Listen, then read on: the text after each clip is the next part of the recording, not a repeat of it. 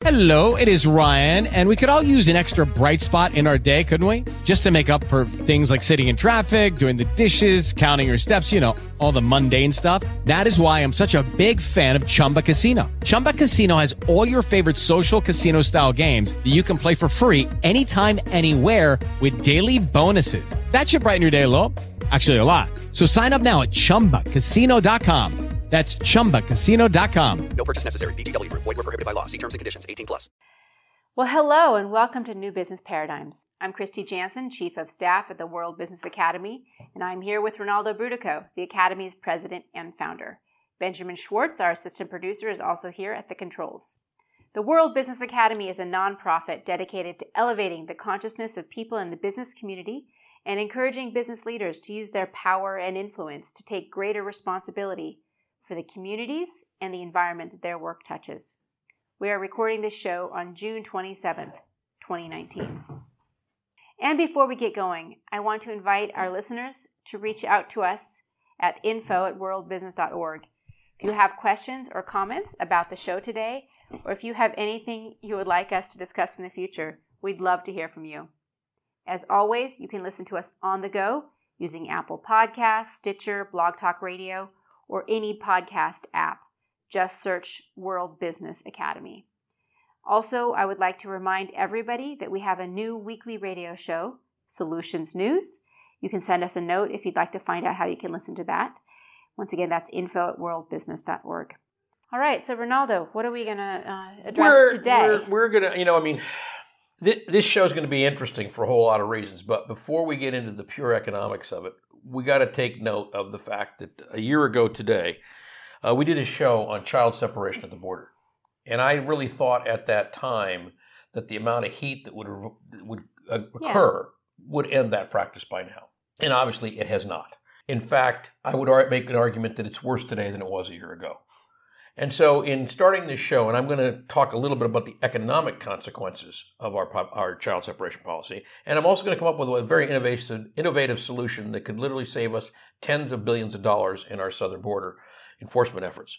But before I do that, I have to just stop and pause for a minute and say, we have built concentration camps. That is the technically correct word. Concentration camp means when you take a bunch of people who are a subset of the general population that you wish to concentrate in one place and hold them against their will, you call it a concentration camp. It is not a death camp. People don't realize that in Germany, in the 30s, they built concentration camps first. They then built death camps later. Yeah, they're two different things. Two very different things. And to all my Jewish friends, when someone uses the word concentration camp and it's accurate, I think you got to be willing to say, this is not about the Holocaust and it's not about death camps. Mm-hmm. The fact that, 5 or even now 7 children have died this year in custody. I think just in the last few months. Yeah. But, that doesn't make it a death camp. I mean, Auschwitz and Buchenwald, that horror, there's no equal to that horror. But a concentration camp we've had before in this country. You know what the first concentration camp was? I don't, but I know the Japanese were interned. That was the second one. Okay. The first one was where Geronimo died, Fort Sill, Oklahoma. So we concentrated a whole bunch of Native Americans at Fort Sill because we didn't want them to get away. Mm-hmm. And Geronimo died in that concentration camp, as did many, many of the other male members of his tribe. One could argue that the forced relocation, the so-called Trail of Tears that President Jackson engaged in, was also a form of concentration camp, except there they didn't have to put up wires because they put them so far in the country they could never get home to Florida. Mm-hmm. So you could say maybe technically not a concentration camp, but Fort Sill was.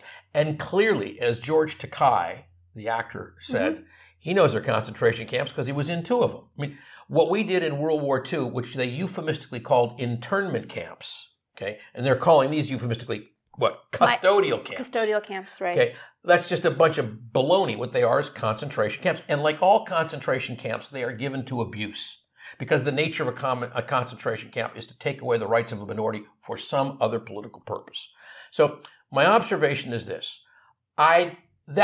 Unfortunately, I didn't think that's who we were as a nation. I thought we were better than that. I can't conceive that we would do this. And a year ago when we did that show, I thought, surely the public outcry would bring this around because this is being done in my name, in your name, in Benjamin's name, in our listeners' name. And that's just not right. It's a level of immorality that's so high. I am shocked that an employee of my government would stand before a 3-judge panel in the Ninth Circuit and argue that providing soap and toothbrushes to children is not required when they're in custody, that making them sleep on cold cement floors without mattresses is not that's okay in custody, that it's okay to leave lights on all night, which is a torture technique, as one of the judges observed, is not okay. That the food they're being given is totally inadequate, is not okay. And that the lawyers who went through to inspect Clint, Texas, which is what we're talking about, that realized that there were dirty diapers, filthy clothing, head lice. And when head lice starts, it populates quickly. Yeah, it gets everywhere. Gets everywhere. So what we're doing to children in our name is absolutely unconscionable. And the thing I don't understand is, why aren't we having demonstrations every Sunday all across the land with our pitchforks and our torches saying, wait a minute, this is not our government. So for some reason, it's so overwhelming. The evil of this administration is so overwhelming, it's almost like it's traumatized us into inaction. So I just want to point out to people, not only is this unbelievably, outrageously unacceptable, not only is it that, it's also really financially stupid. So you've got several layers of pushback that are happening right now. You've got the ICE agents who are saying that the administration is giving them impossible orders to fulfill. They're literally swearing in print with the Anglo-Saxon witticism, talking about what Trump is doing. They have no ability to pull this off. They know they can't go out and arrest millions of people. And I think is linked to all of the layoffs and firings and resignations that we had at the top of that. Because they say we can't do this, and they say, well, okay, you're out of here. Let's find somebody who says we can. And then he hires back as his immigration czar, that guy Horman, whatever his name is, who he fired already once. Yeah. Right. So I think the whole idea is so fraught with moral peril. I shudder to put an economic analysis to it. However, in this case, I will, because the economics are overwhelmingly in favor of the humane solution. What's the solution? It's actually quite simple. We start following the law. Julian Castro last night pointed out that I think it's Section 1329, which is the statute he wants repealed, basically makes it criminal to cross the U.S. border. It used to be a civil issue. Right.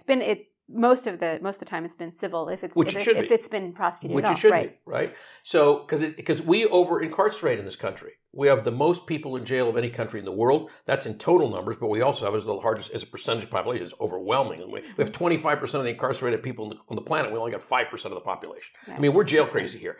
We jail blacks and browns disproportionately for minor drug offenses. We basically jail anybody who can't afford to play in the system with a good lawyer. That's why justice is blind. We used to think it was blind. It meant that justice would give equal-handed to both. No, best lawyer wins. It's that simple. And if you got a lot of money, you're never going to pay the price.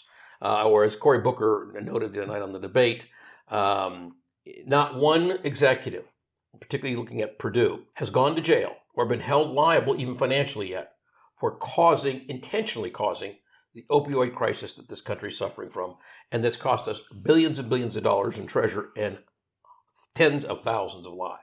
And why is that? Had I gone into a bank and shot one person, I'd be in Texas, I'd be given lethal injection. In California, I'd be spending the rest of my life in jail with no possibility of parole. I saw a figure yesterday that there's a woman in Texas who had a $12,000 bail set because she shoplifted $2. Yeah. And she was stuck in prison. Oh, and by the way, which raises, in a future show, I want to go into the economic impacts and the humanitarian impacts of putting women in jail with children for minor offenses, and what that does not only to the women, what it does to the children. Because these children that we're incarcerating down here on the border, they're going to be dealing with this for the rest of their lives. Oh, yeah. The trauma, it's a lifetime. It's a lifetime curse. Now, what's the solution? Well, the solution, which is really kind of lovely, is if you make it a civil issue, meaning it is not criminal, and someone comes to the border and presents themselves, which they're all willing to do. The reason that man and his daughter drowned was because they were rejected at a border crossing point. Okay, we should be accepting everybody who walks to a border crossing point and saying, come on right in. We put in a machine that will do an iris scan of their eyes and a fingerprint. So biometric identification. And the fingerprints now are, as you know, very quick because you can use an electronic fingerprinter. And you assign them to the system. so that you now know that you're going to set up a date for their hearing to see if they qualify. And you give them a card that A, proves they've signed up, and B, says you're free to work until you're called for your hearing. Now, why is that critical? It's critical because then that person comes into the country. We have no jails. They go straight into America. They disperse to wherever they want to go. The government has no expense whatsoever, no cops that are involved, and the 53% of the public, of the workers in, for example, the agricultural sector who are undocumented, all can go back to work, which I got to tell you is going to be great news to the dairy farmers. It's going to be great news to the pig farmers. It's going to be great news to the butchers in Utah. It's going to be great news to the Salinas Valley here in California. So with that little card, you now can have a job and you can pay taxes. And so you take something that's costing you a fortune and you turn it into something that makes money for us because those taxes, and by the way, if we end up throwing them out of the country, I'll give them a refund on their taxes maybe, or maybe not. I'm not sure. It depends on what the tax was collected for. Well, they don't do that now. I mean, a lot of our undocumenteds are paying into our Social Security Administration, and they don't have any hope. They'll never get it. Getting No, that. of course not. In fact, it's sort of being bolstered by those people. I understand. My point is, isn't this a great solution? Yeah. It makes you billions of dollars instead of costing you tens of billions. It allows the families to stay together from the minute they cross the border because there's no reason to split them up. The families are all together. It gives them a way to have a legitimate occupation. It's a short-term green card. You don't have to worry about losing them because you got biometrics on them. I think it's a great idea, but you have to shift the whole way you interpret these people, these individuals, the quotes bad hombres that they're rhetorically being characterized. It starts with that, but I got to tell you, I'm discouraged to say this.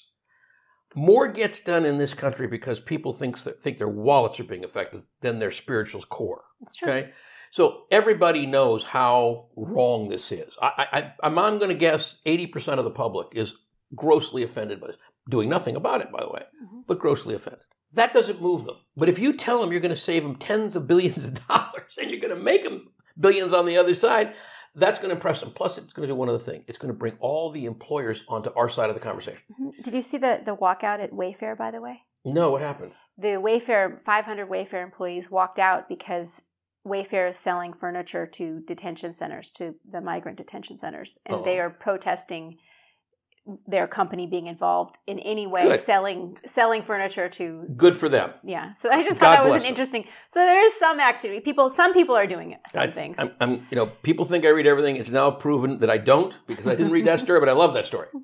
So here's my point. If you say to people in America, and I'm specifically thinking of the vast number of Republicans who are in the agricultural sector, the vast number of Republicans who own manufacturing facilities, the vast number of Republicans who own dairy farms and farms. I'm saying, look, we can take your labor shortage, which is getting critical. Last year in California alone, we plowed under over $13 million worth of crops just because we didn't have enough labor to pick them. And it's going to get worse this year.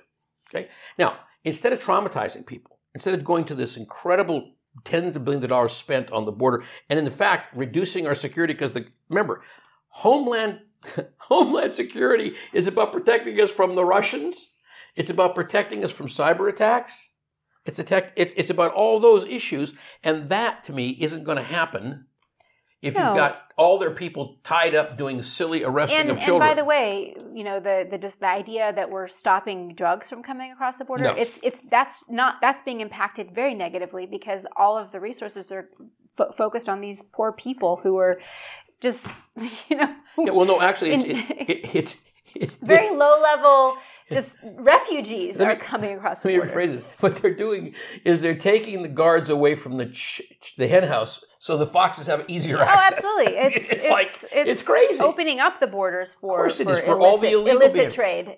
Yeah, organized illicit. Organized illicit trade, exactly. One guy on 2 feet with his kid. That's what they're after instead of $1 billion worth of cocaine. Yeah. Okay, enough of that. So let me just tell you real quickly where I would go. One other thing I would say, since I mentioned Julian Castro last night's performance, when he was talking, and I couldn't agree with him more, and I'm glad that Senator Warren, Senator Sanders, I'm not sure about Senator Klobuchar. No, but at least those two I know, and I believe Senator Booker all agreed to get rid of that section 1325. It shouldn't be a criminal act when they come across the border. It should be, okay, how do we deal with these people? And the answer is you create a system in the civil law so that you have legitimate asylum hearings. You let them go into wherever they're going to go in society, because you're not going to be able. It's going to be very easy to track them. You got their fingerprints, you got their iris scans, and you let them go to work. Oh, and by the way, you have their employers report when they show up there, because you got a number on them now. Do you know that in fiscal year 2018, these federal criminal cases made up 34.4% of the total federal caseload? Yeah, of course, and it's going to be higher this year.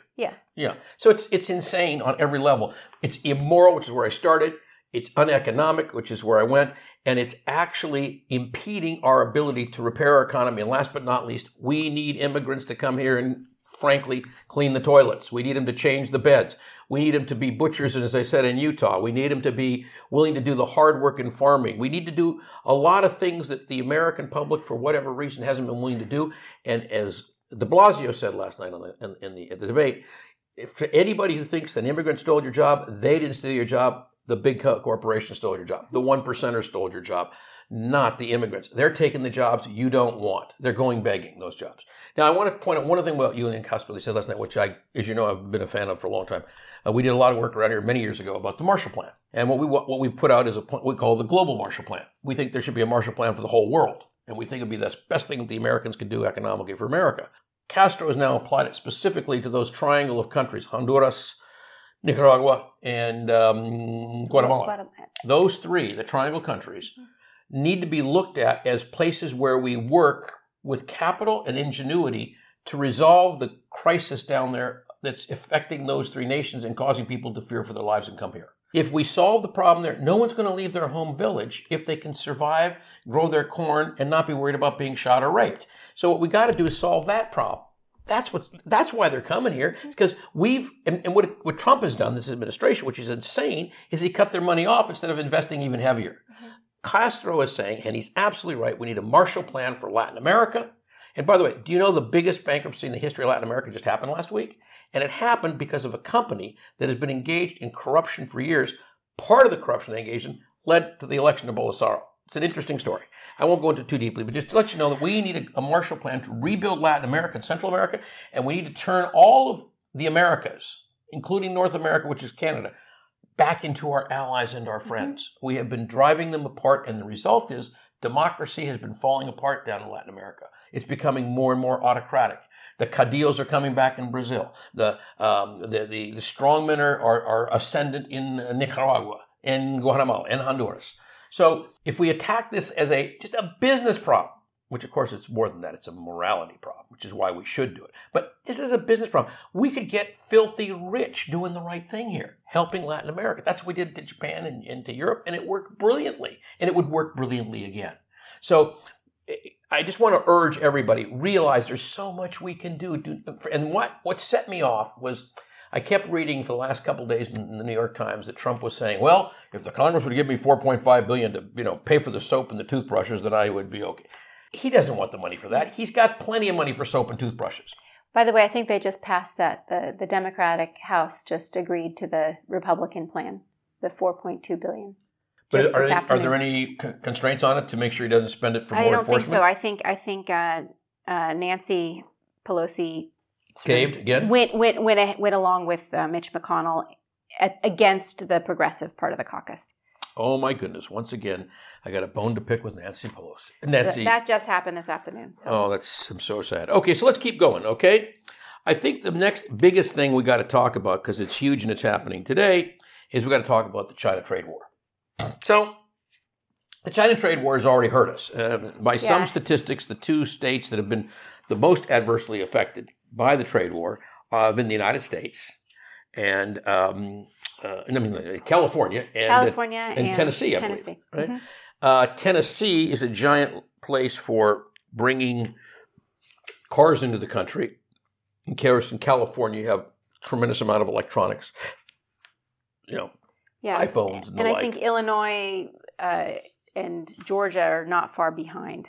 Oh yeah, no, everybody's getting hurt. I think what was it last month? It was like an average of $800 per person in the United States we're paying more for our goods than the like $800 a year. Okay. What you're talking about is what is the cost of the tariff in dollars to the average person? Yeah. And actually, there are two assessments. One is the New York Fed study, which was the number you're thinking, $831. Mm-hmm. Okay. The other one, which was done by Trade Partners Worldwide, says it could be as high as $2,389. I think the truth is somewhere in between. It's probably closer to $1,500. Why can't we get the exact? And this doesn't go with, right now they're threatening more tariffs on Chinese goods. Today's more on Indian goods, more on, Well, take China first. Now, China, Trump's saying, well, maybe I won't do 25% on $300 billion. I'll do 10% on $600 billion. He's like a child in the playground. This guy is just, Nancy, would you please do your constitutional duty? This is nuts. There's no constraints on this man. And he's destroying the country. He's destroying our reputation internationally. He's destroying our ability to have allies. And there's no end in sight. But back to the numbers. So we because of our passenger vehicles that we import, because of automatic data processing equipment, phones, electronic equipment, cellular networks, all kinds of issues, we are paying certainly over $1,000 per person for Trump's silly tariffs. Now, what's really interesting is, in the case of the farmers, he's actually paying out 130% of the tariffs we collect. Right. Which is kind of bodacious. So he takes $1 away from a farmer because he won't let him sell a soybean to China, and he gives him $1.30. That's not actually a really good economic model. No, it's That's not a very bad economic model. It's not a sustainable economic model. It's just not, and it's just so crazy. And I understand why he's doing it, because he wants to buy voters in the Midwest. But my sense is it's not working. Yeah. First of all, farmers are a little more honest than that. They don't want to be put on the dole. I don't think they do not appreciate having to take handouts. They'd much rather work. Yeah, except for agribusiness, which of course would take anything. Yeah, but I do believe that the tariffs have been extremely bad for the U.S. They've been very bad for China. We'll come to India in a second. But what's fascinating to me about the tariffs, so he's over there today. This show is being done on June 26th today? June 27th. 27th today. So he's over there at the G20, got there yesterday, and he's either going to get a deal with Xi or he's not, kind of thing. And there's a lot of reasons why he would take a dive if he could. Like if he could get a face-saving deal like he got when he declared NAFTA dead, and then he negotiated a deal that was just like NAFTA. USMCA. Yeah, USMCA. If he could do something face-saving with the Chinese, if they could figure out a way to give him like a Pyrrhic victory, they'd be happy as clams. Mm-hmm. And so would he, by the way. The problem is, the guy is not that smart, so he's painted himself into a corner so tight, I don't think the Chinese can even let him out. And the other thing is, why would they after they just saw him fold again? Okay, so the drone was clearly shot down over international waters. We know for a couple of reasons. One, that's where the wreckage was recovered, and those things don't keep flying when they've been hit by a missile. I can tell you they drop out of the sky like a rock. Okay, so if it drops straight down, it's in Iranian waters. It was shot in Iranian territory, airspace. Number two, the Russians have confirmed it. Number three, the Iranians published the exact coordinates, and the U.S. government has not disagreed with those coordinates. Mm-hmm. So they've given you the exact point in the sky. And that's probably why he actually did not enforce the strike, or did not. No, I don't think so. I think what happened is, you're giving him too much credit. No, what happened is somebody got to him, maybe Mitch McConnell, said, do you realize if you have a war in your hands, no way you're going to win in 2020. So you can't afford a war. Look what the war in Iraq did to Bush. Look what you go on and on. Look what happened to Bush's father.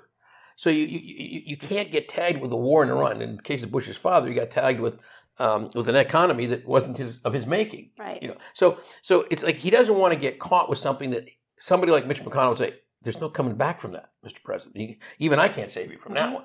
So somehow somebody got to him and said, the political calculation that you're making is insane for you.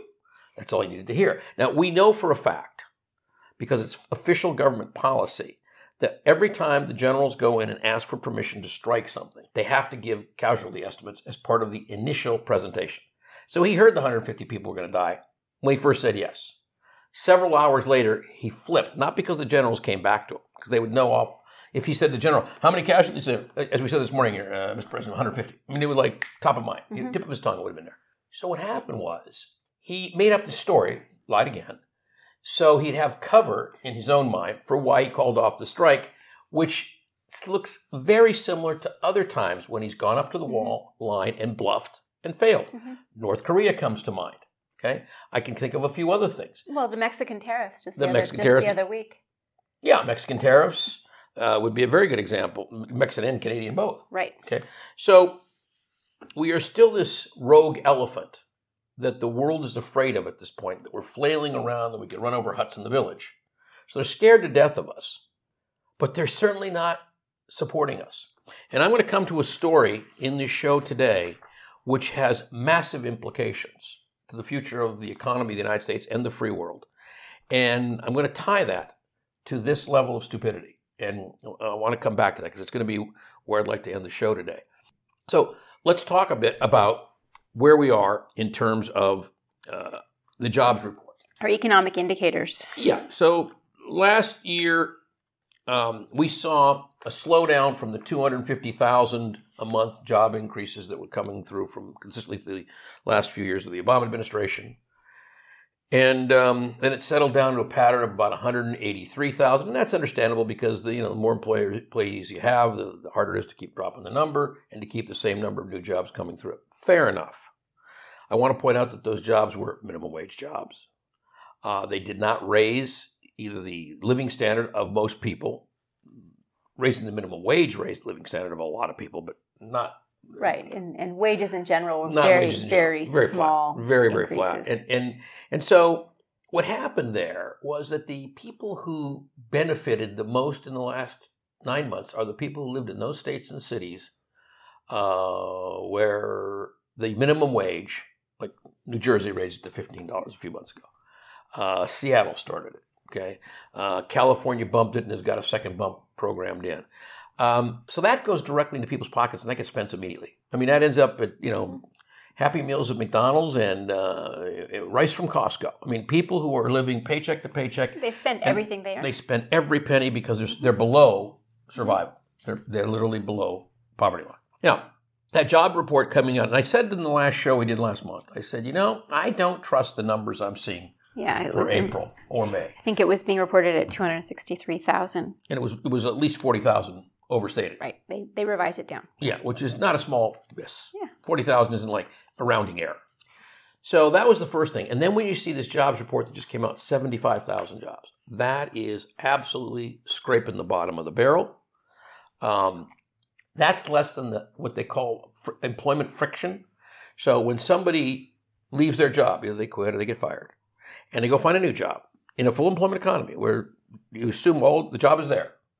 The amount of time to go from one to the other is the friction, is the period of time you are unemployed. And during that period of time, you're looking, and when you get that new job, you go into the new job count, even though you got fired maybe a week ago.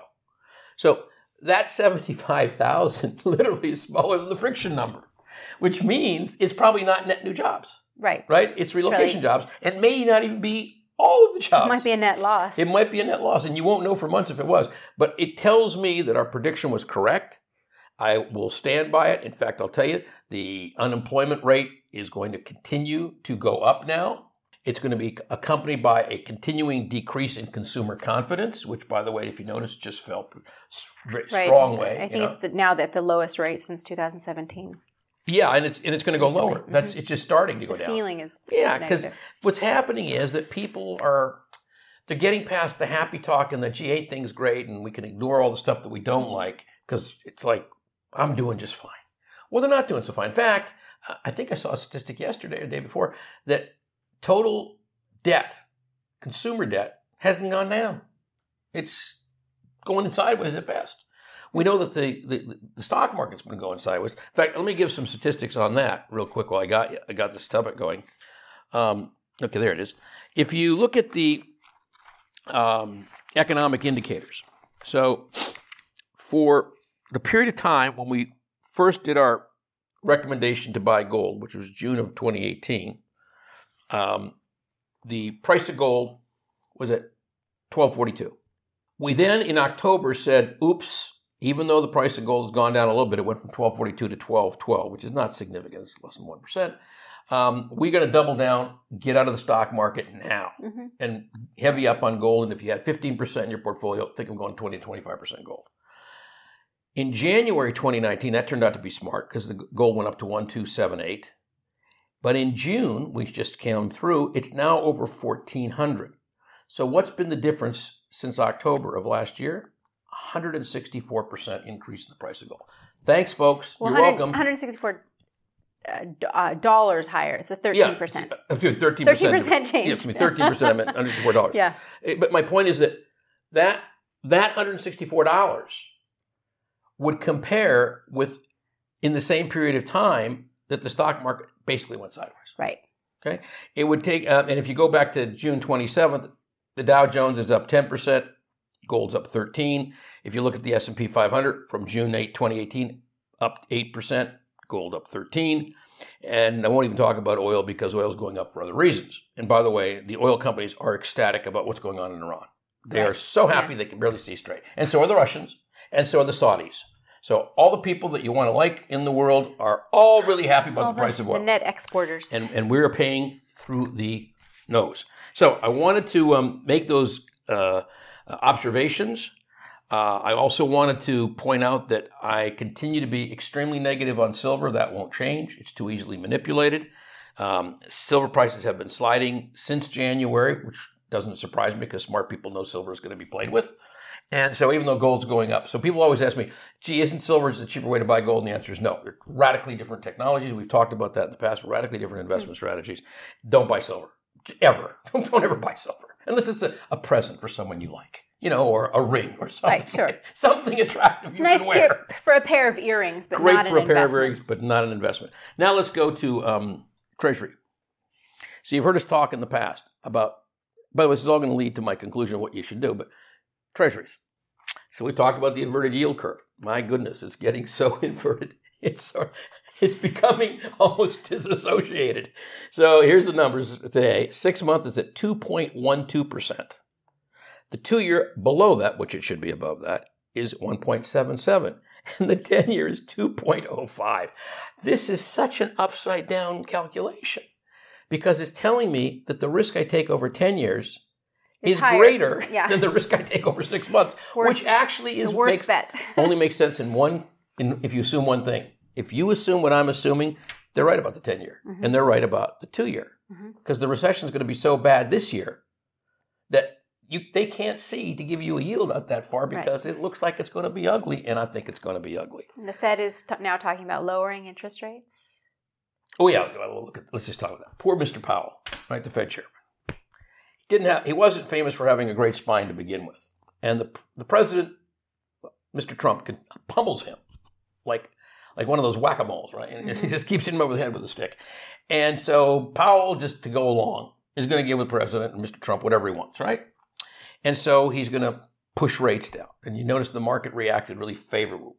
And then the next day, it came back. Now, why did it come back? Because they thought Powell was going to change his mind? No, Powell examined just 2 days ago. Restated. Nope, going to lower rates. It's because it won't make any difference. Right.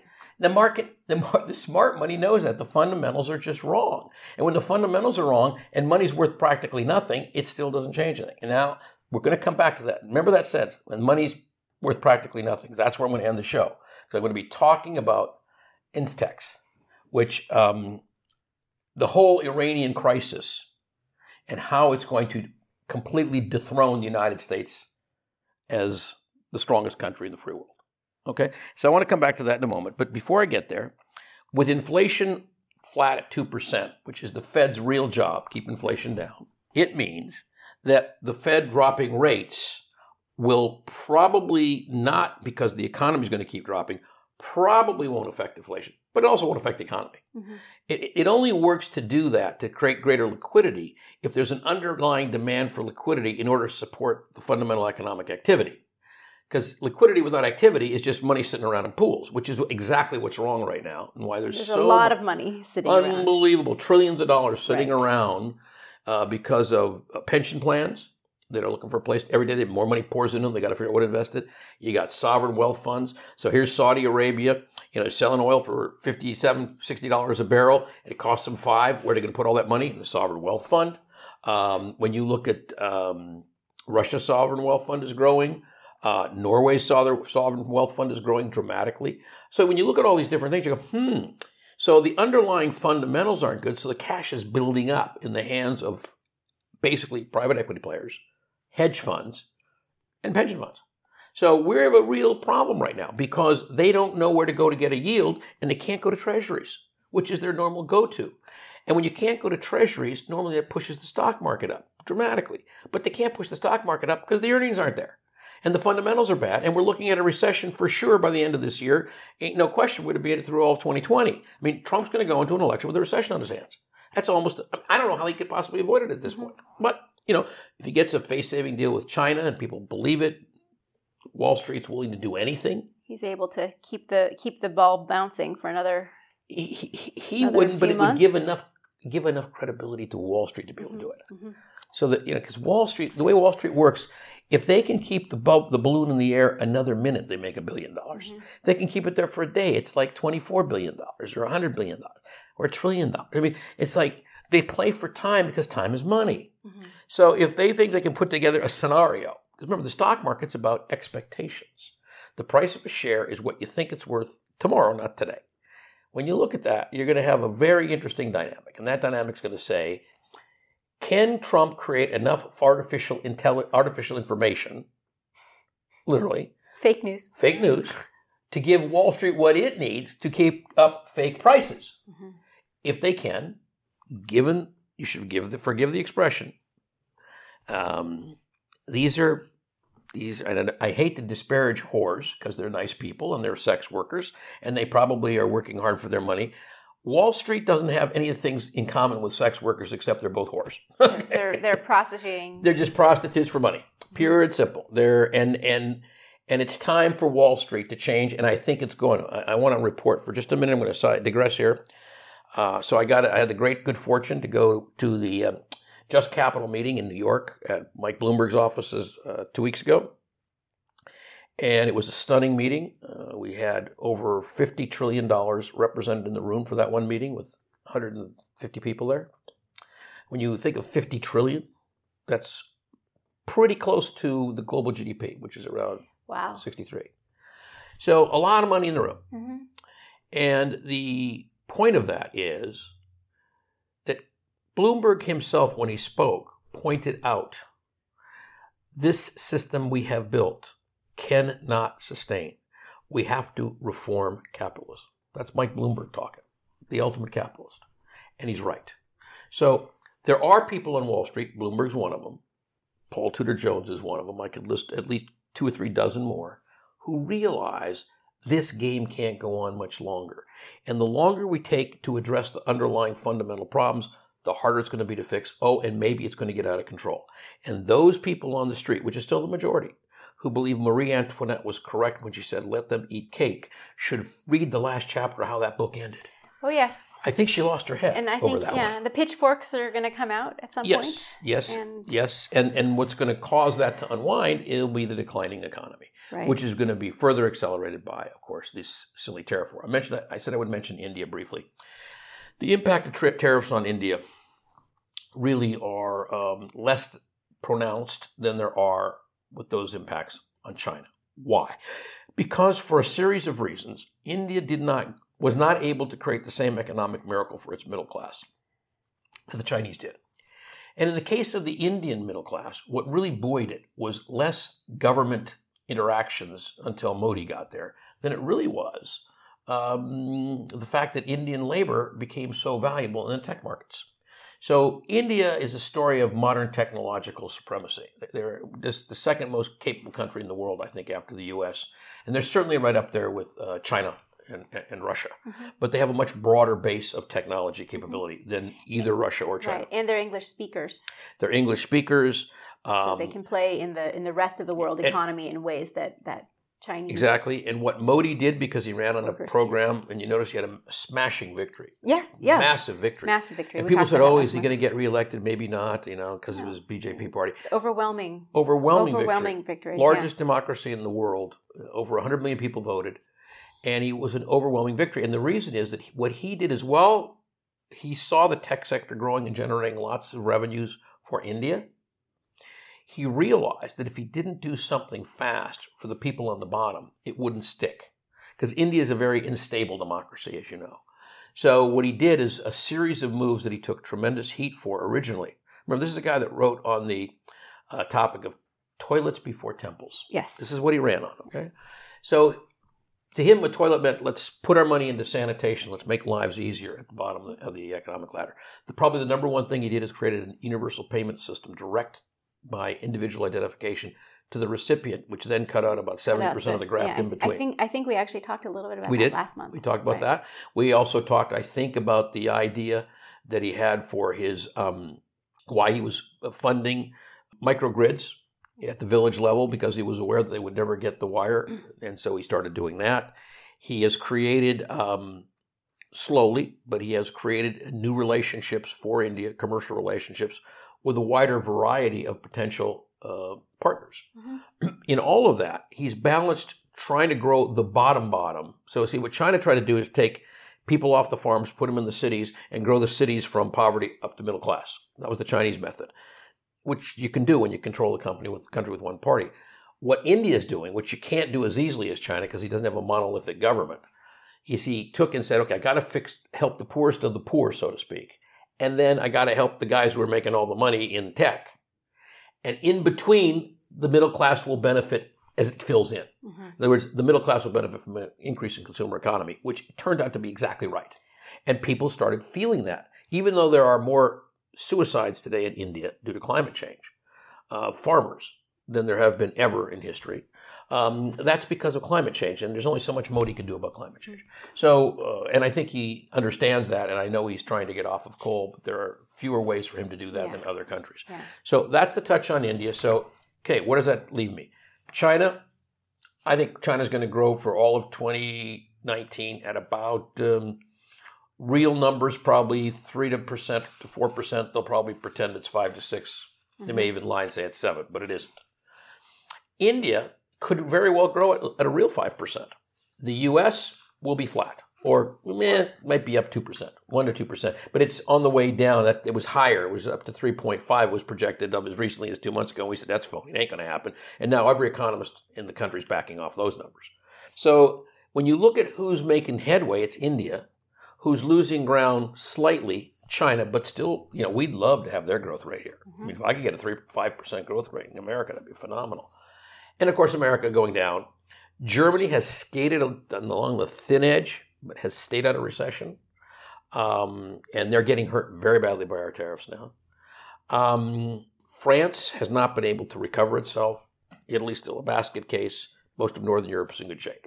So what we're talking about is how our allies have been hurt by our conduct, how the world's been destabilized, and in the process, it's harder and harder to protect your money. So what do you do with your money? And then I want to end up with this topic I mentioned earlier that I was going to talk about Iran and what you need to pay attention to. Do you want to talk about the cryptocurrency? Okay, I'll take it. I mean, that's one thing. If you don't trust the dollar, you don't trust these fiat currencies any longer. What are you going to do? Okay, so let's talk about Libra because it was announced today. Yes, this week. Month. Yeah, this last week. Okay, so I'm against Libra. Why am I against Libra? 2 reasons. And by the way, notice that Bitcoin shot up for like a day or two, and then it came back down. Yeah.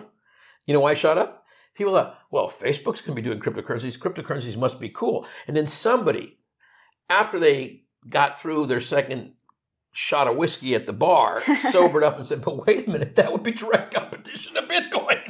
And if you had to pick between Bitcoin or Facebook, who's going to win that battle? Facebook. So all of a sudden they say, oh, maybe that was not smart. And it's not smart because Bitcoin is yesterday's news and ain't going to happen. Okay. Anybody wants to buy Bitcoin, short sell Bitcoin, folks. No, I'm just kidding. You shouldn't short sell because you don't know what you're doing.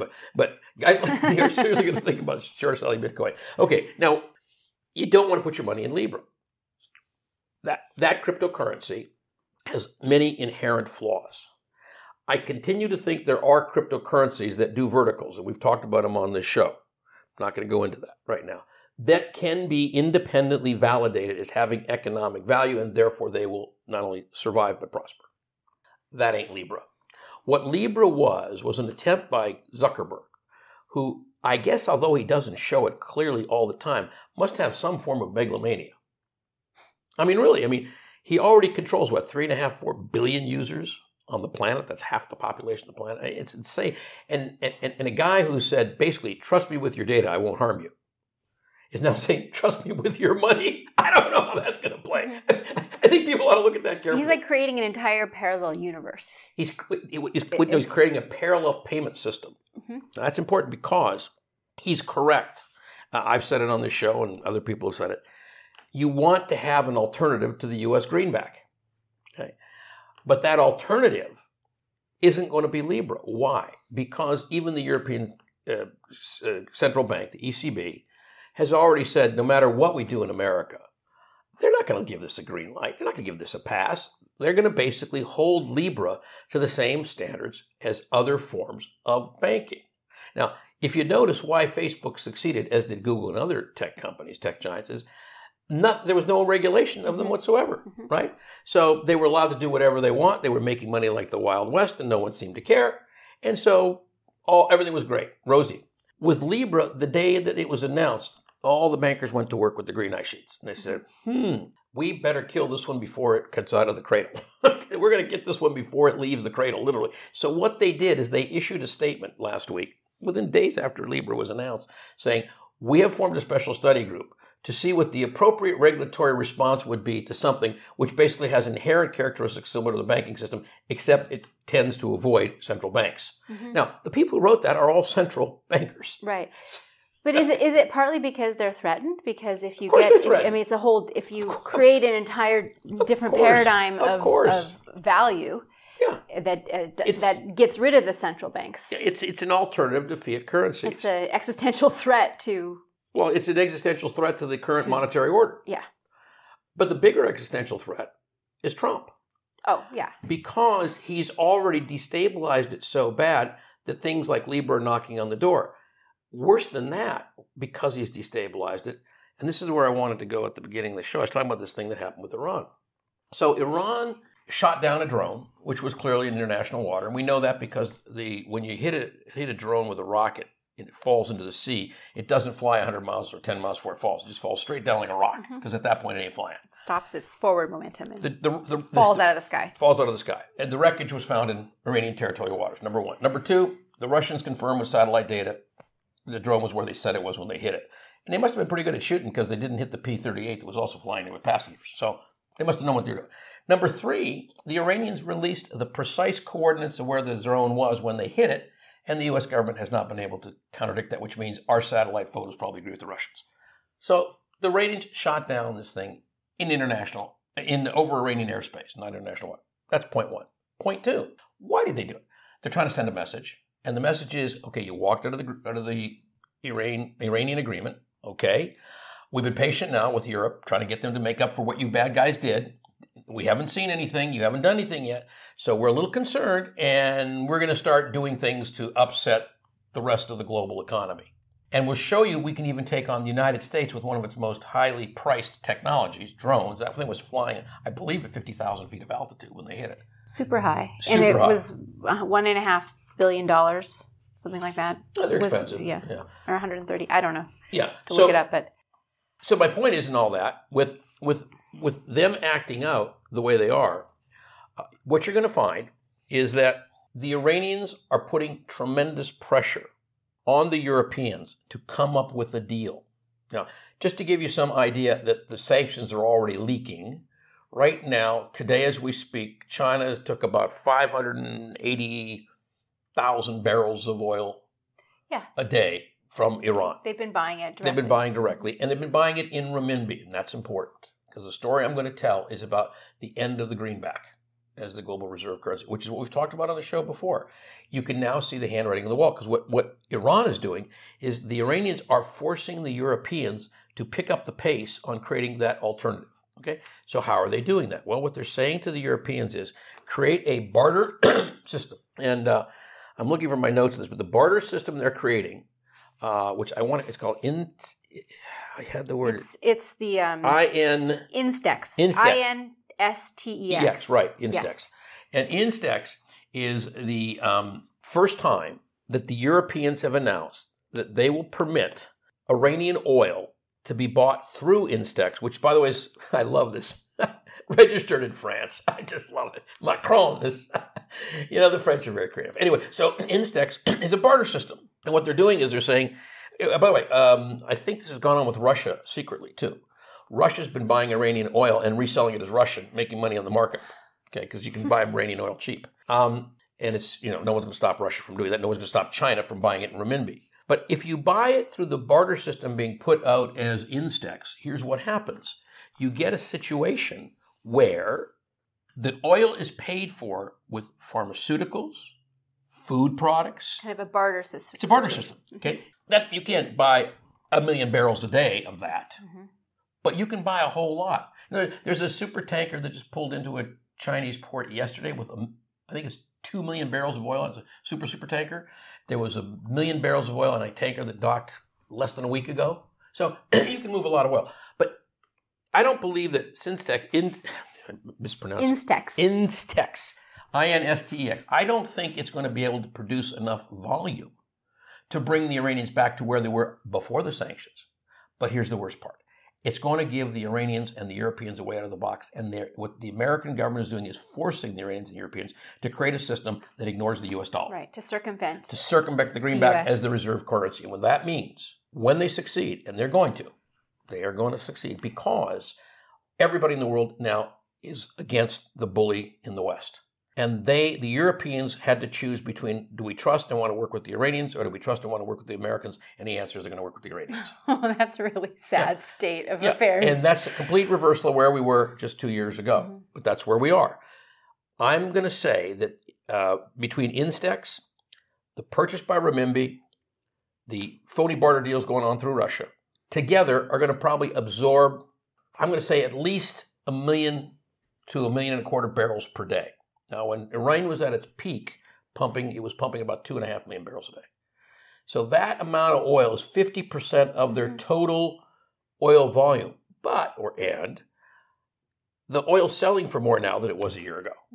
So part of the decrease in oil volume is going to be made up by increase in oil prices. And the more we screw around with Iran, the higher that price will go, because the oil companies are using that as an excuse to push the price of oil up. Now, are we short of oil? No, as it turns out, we are absolutely overflowing with oil in this country. We have more oil. We know what to do with it. I think we are now the biggest exporter. Yes. Export one country. Of them. Yeah. That'll change pretty soon, though, because the number of rigs are dropping.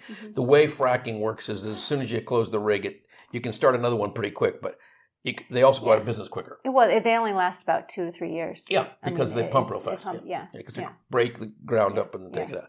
Okay, so I guess we have to wrap up pretty soon. So let me just leave you with this thought, folks. What I would do is I would continue accumulating gold. And for those of you who asked, and one of our listeners called in or sent us a note asking, now that it's gone this high, should I sell it? Yes, I think that's what he said. And the answer is no. No. In Hang fact, on to it. Go buy more. Buy more. You've only begun to see the run up for 2 reasons. One, the instability that Trump continues to inject into the global political system. The instability that Trump is injecting in the Iranian situation. The likelihood that Powell will continue to do what Trump wants will further erode the U.S. economy. The elimination of the greenback as the reserve currency, even if it's just by chipping away at it, is going to have a negative impact. It'll devalue the dollar ultimately. Ultimately, it'll devalue it. And the inverted yield curve cannot be defied. It's gravity. So the jury's not out anymore. Smart money, which is the bond market, is saying you're going to have a problem within 6 months to a year. I agree with that. That's about right. In fact, I'd say maybe 3 months to a year. But we're all on the same page. Month here and there don't matter. Number two, it's saying we don't see how you come out of this problem for the next 10 years if you get into what we think you're going to get into. I think that's right. That's what we've been saying on the show. So what else can you do with your money? Well, as we've always said over and over again, I'm going to remind you, if you got a credit card debt, pay it off. It's the most expensive debt you can have. If you have debt that is in any way variable, which you could on your house. Get a fixed loan. Get a fixed loan fast. Well, things are there.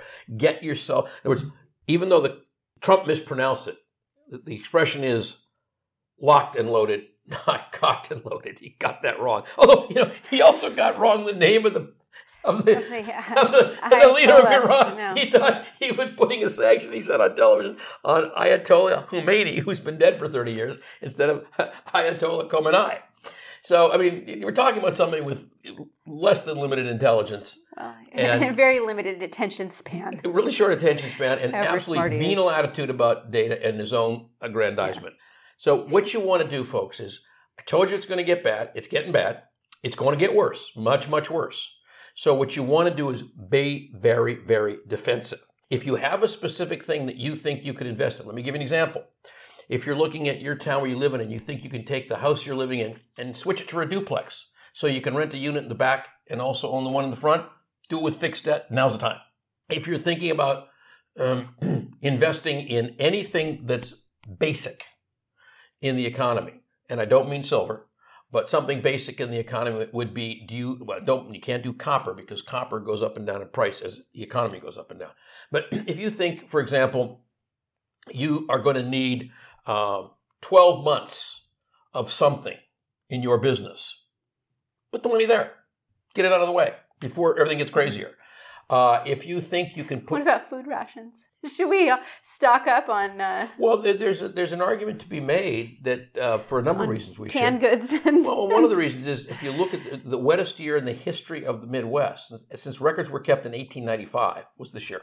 Yeah. So if you had food rations to your house in Omaha, Missouri, Arkansas, Illinois, North Dakota, South Dakota, and some parts of Ohio, and certainly Louisiana, that would have been a good investment because you'd have something to eat when FEMA can't get to you. And with the inability of this government to respond to crisis when it happens on the ground, having a little extra water and food on board for the 5 to 7 days that you might be alone is not a bad thing. I'll give you another one.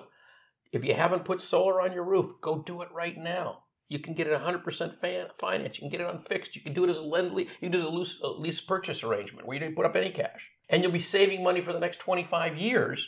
And that cash will be producing a return for you, which is going to be 3-4 times greater than it could be if you put it into a bank. So all of these things are available to you, but you have to think outside the box and you have to think defense, defense, defense. Mm-hmm. Don't think offense. You don't want to bet on good times just around the corner because they're not.